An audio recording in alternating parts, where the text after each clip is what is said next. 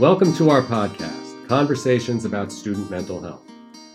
I'm Chris Leonard, clinical social worker working with adolescents for over 25 years.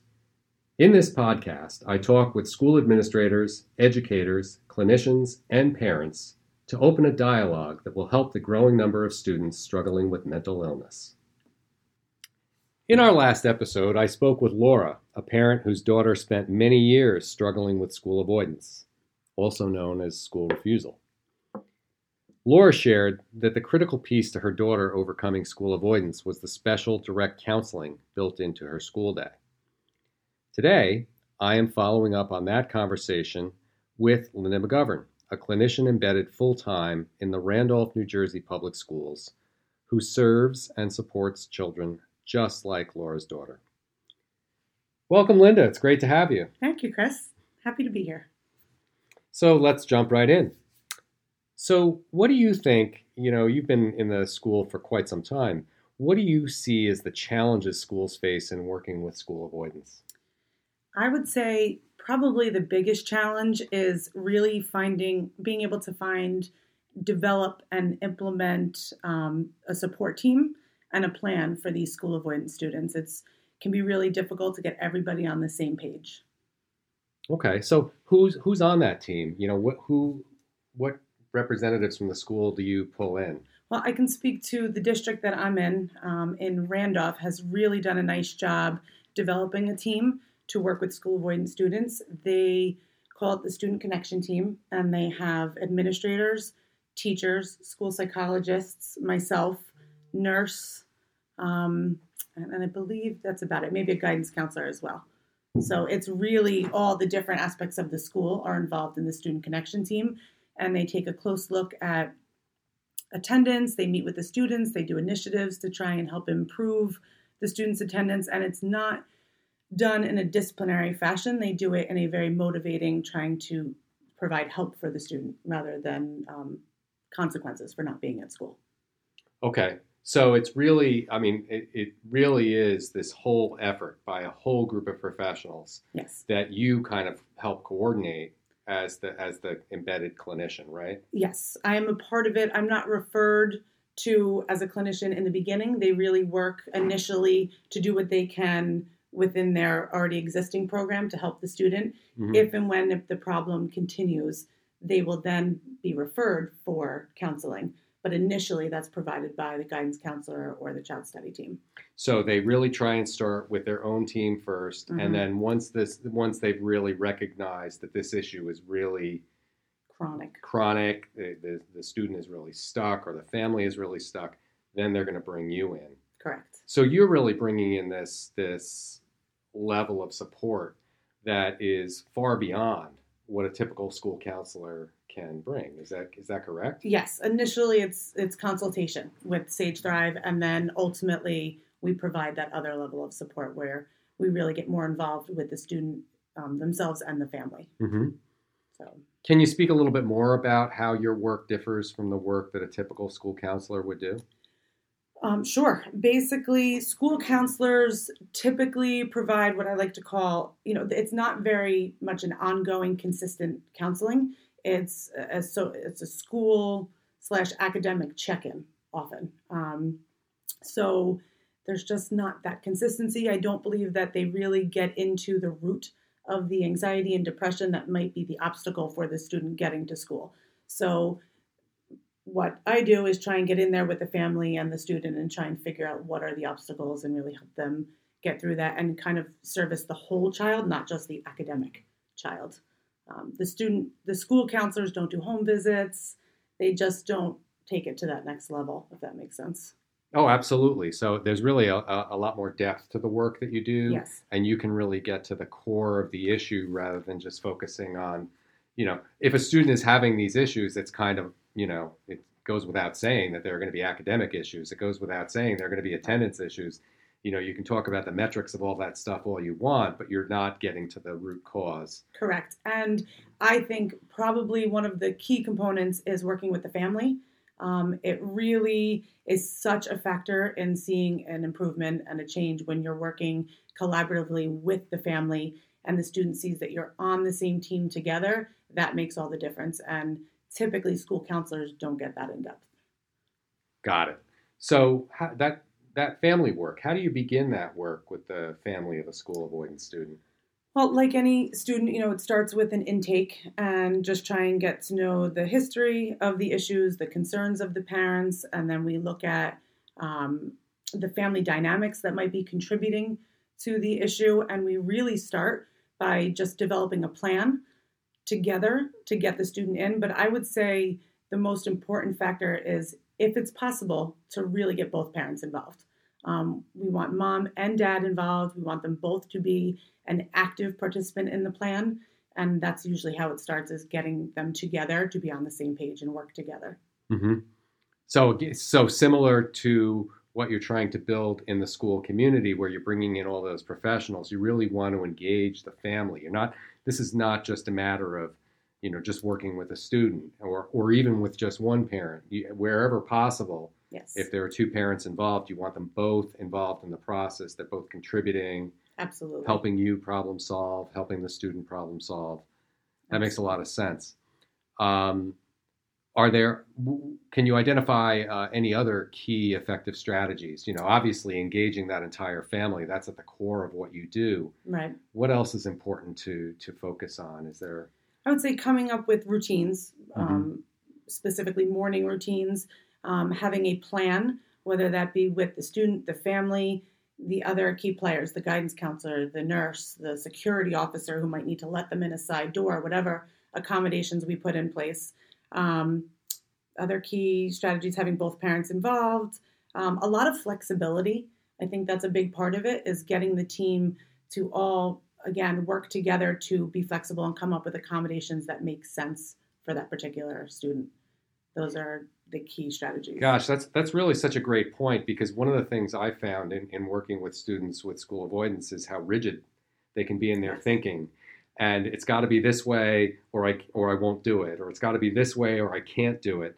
And so to emphasize that flexibility, what they really need is they need to learn how to be flexible, but they also need flexibility modeled for them. Yes. And they need us to be flexible. Absolutely. Yeah. I think what works for one student is not necessarily going to work for the next student. So we have to take each child and look at them individually and figure out what accommodations make the most sense.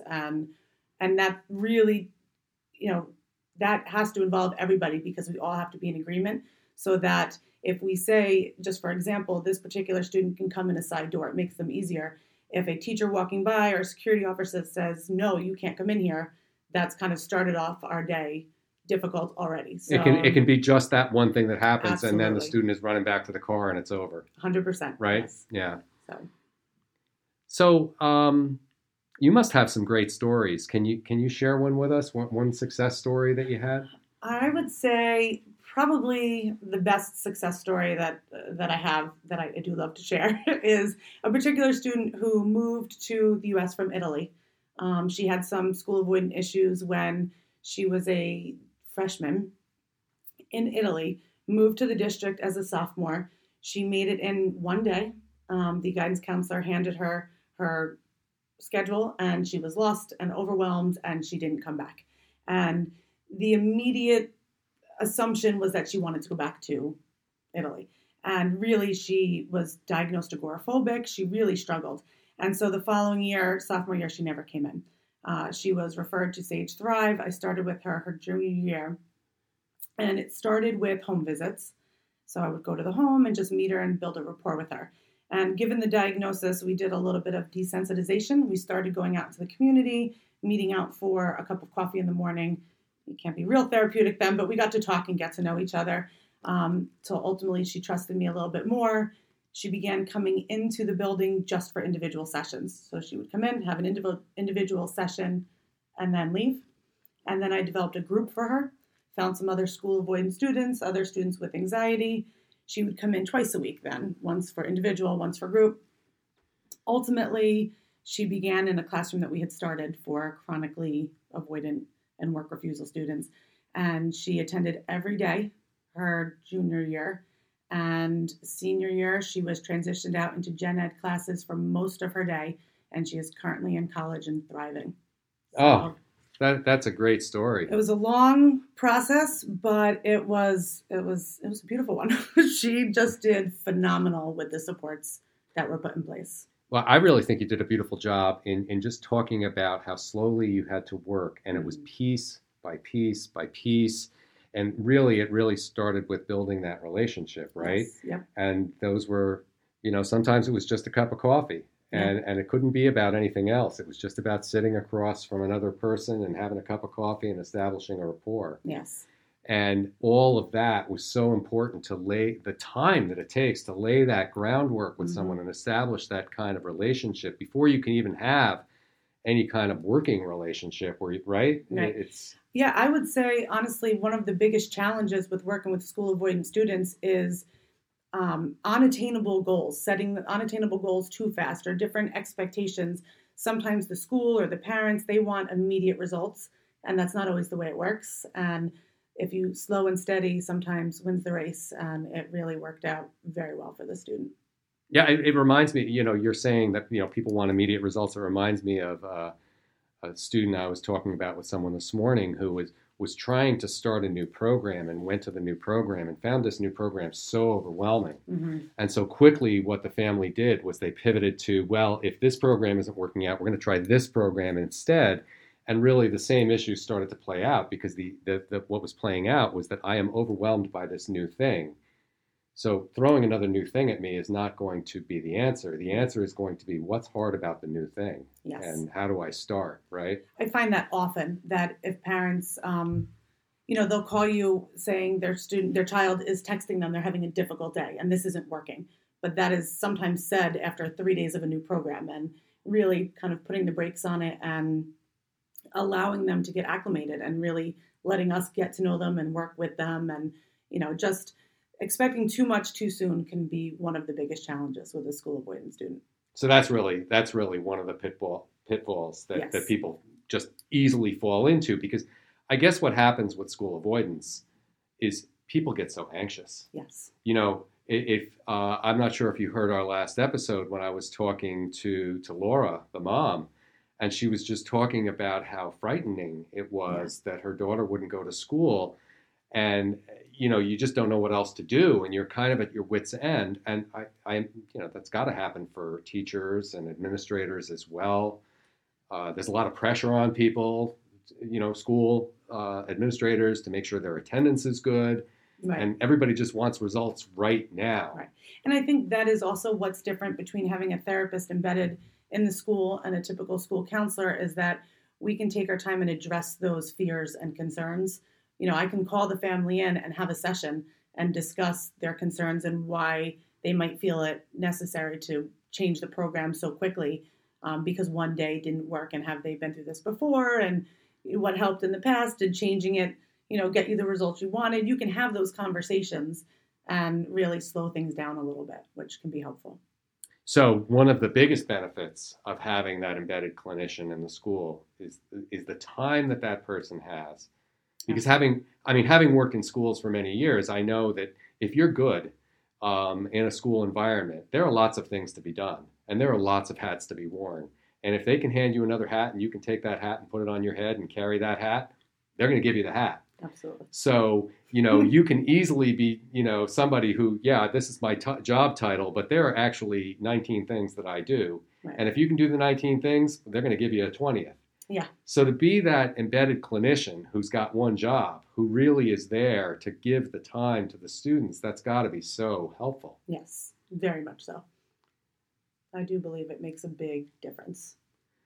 Does anything else stand out to you that I haven't asked you about that would be important for people to think about? I think ultimately it's really getting everyone on board, getting the family on board, seeing, to avoid the splitting, seeing the student, seeing that the clinician is working together with the family. We're working together with the teachers, and that we're really on their side, and we want to make it comfortable. We want to be helpful. We want them to succeed. I think that is probably the hugest thing for a school avoidant student to see, that we're not looking to punish them, to discipline them for having a hard time. We're looking to help them and have them feel successful. And that really is a team approach, and you have to look at the whole child. You have to look at them in school, out of school, their family dynamics, what things they're involved in. You have to look at the big picture to really know what you're working with. So it's both looking globally and it's probing for that depth. Do you have any other strategies that you would offer to schools, something that's worked for you in particular that other schools could learn from? Well, I think Randolph has done an excellent job developing the student connection team. It has been very successful in helping students get back in the building. The other thing that we have done that has been, I believe, to be a huge success is we started a classroom for school avoidant students and other students with severe anxiety and work refusal issues, where their day is just more flexible. They start the morning in a very comfortable, safe space. We can do the home visits. We have a second chance bus. There is one teacher that's really committed to that program that they can go to as a mentor, and then the other teachers kind of filter in for their classes. And it's just building that program around the need has been just such a success. The student that I spoke about earlier, I believe that made all the difference, was having that safe space in the school. And everyone wants to help. The teachers want to be a part of it. Administration supports it. The director of special services supports it. So I think developing these programs and really implementing them to meet the needs of these kids can be super helpful. Oh, that sounds right. And really the big part of the success that you've had in Randolph is that you just this as the Sage Thrive clinician, you became part of the culture. You became part of the team, and the team became part of your team. You're part of their team. They're part of your team. We're all on the same page. We're all pulling in the same direction. Mm-hmm. You're an ally for these students. You're not the truant officer coming to say, you go to school or else. Right. You're an ally. Yeah. And this is what helps kids really move forward. Absolutely. And a lot of consultation, I think, with outside programming that's available, the community supports that are available for these students and families, having that knowledge, being able to share that with the district so that they can help families earlier on and make referrals for what they need can be really helpful as well. Linda, we're about out of time, but I really appreciate you coming in today. I want to thank you for your time. It was great. Thank you for having me. It was a pleasure. I want to thank everybody for listening. We hope you got a clear sense of the strategies that people are using to address school avoidance and get students back to school. And of course, always, please join us for upcoming episodes of Conversations about Student Mental Health. Have a great rest of the day. Conversations about Student Mental Health is brought to you by Sage Thrive, partners in school-based mental wellness. You can find the show notes on our website at www.sagethrivetoday.com. You can also suggest topics for upcoming episodes of the podcast.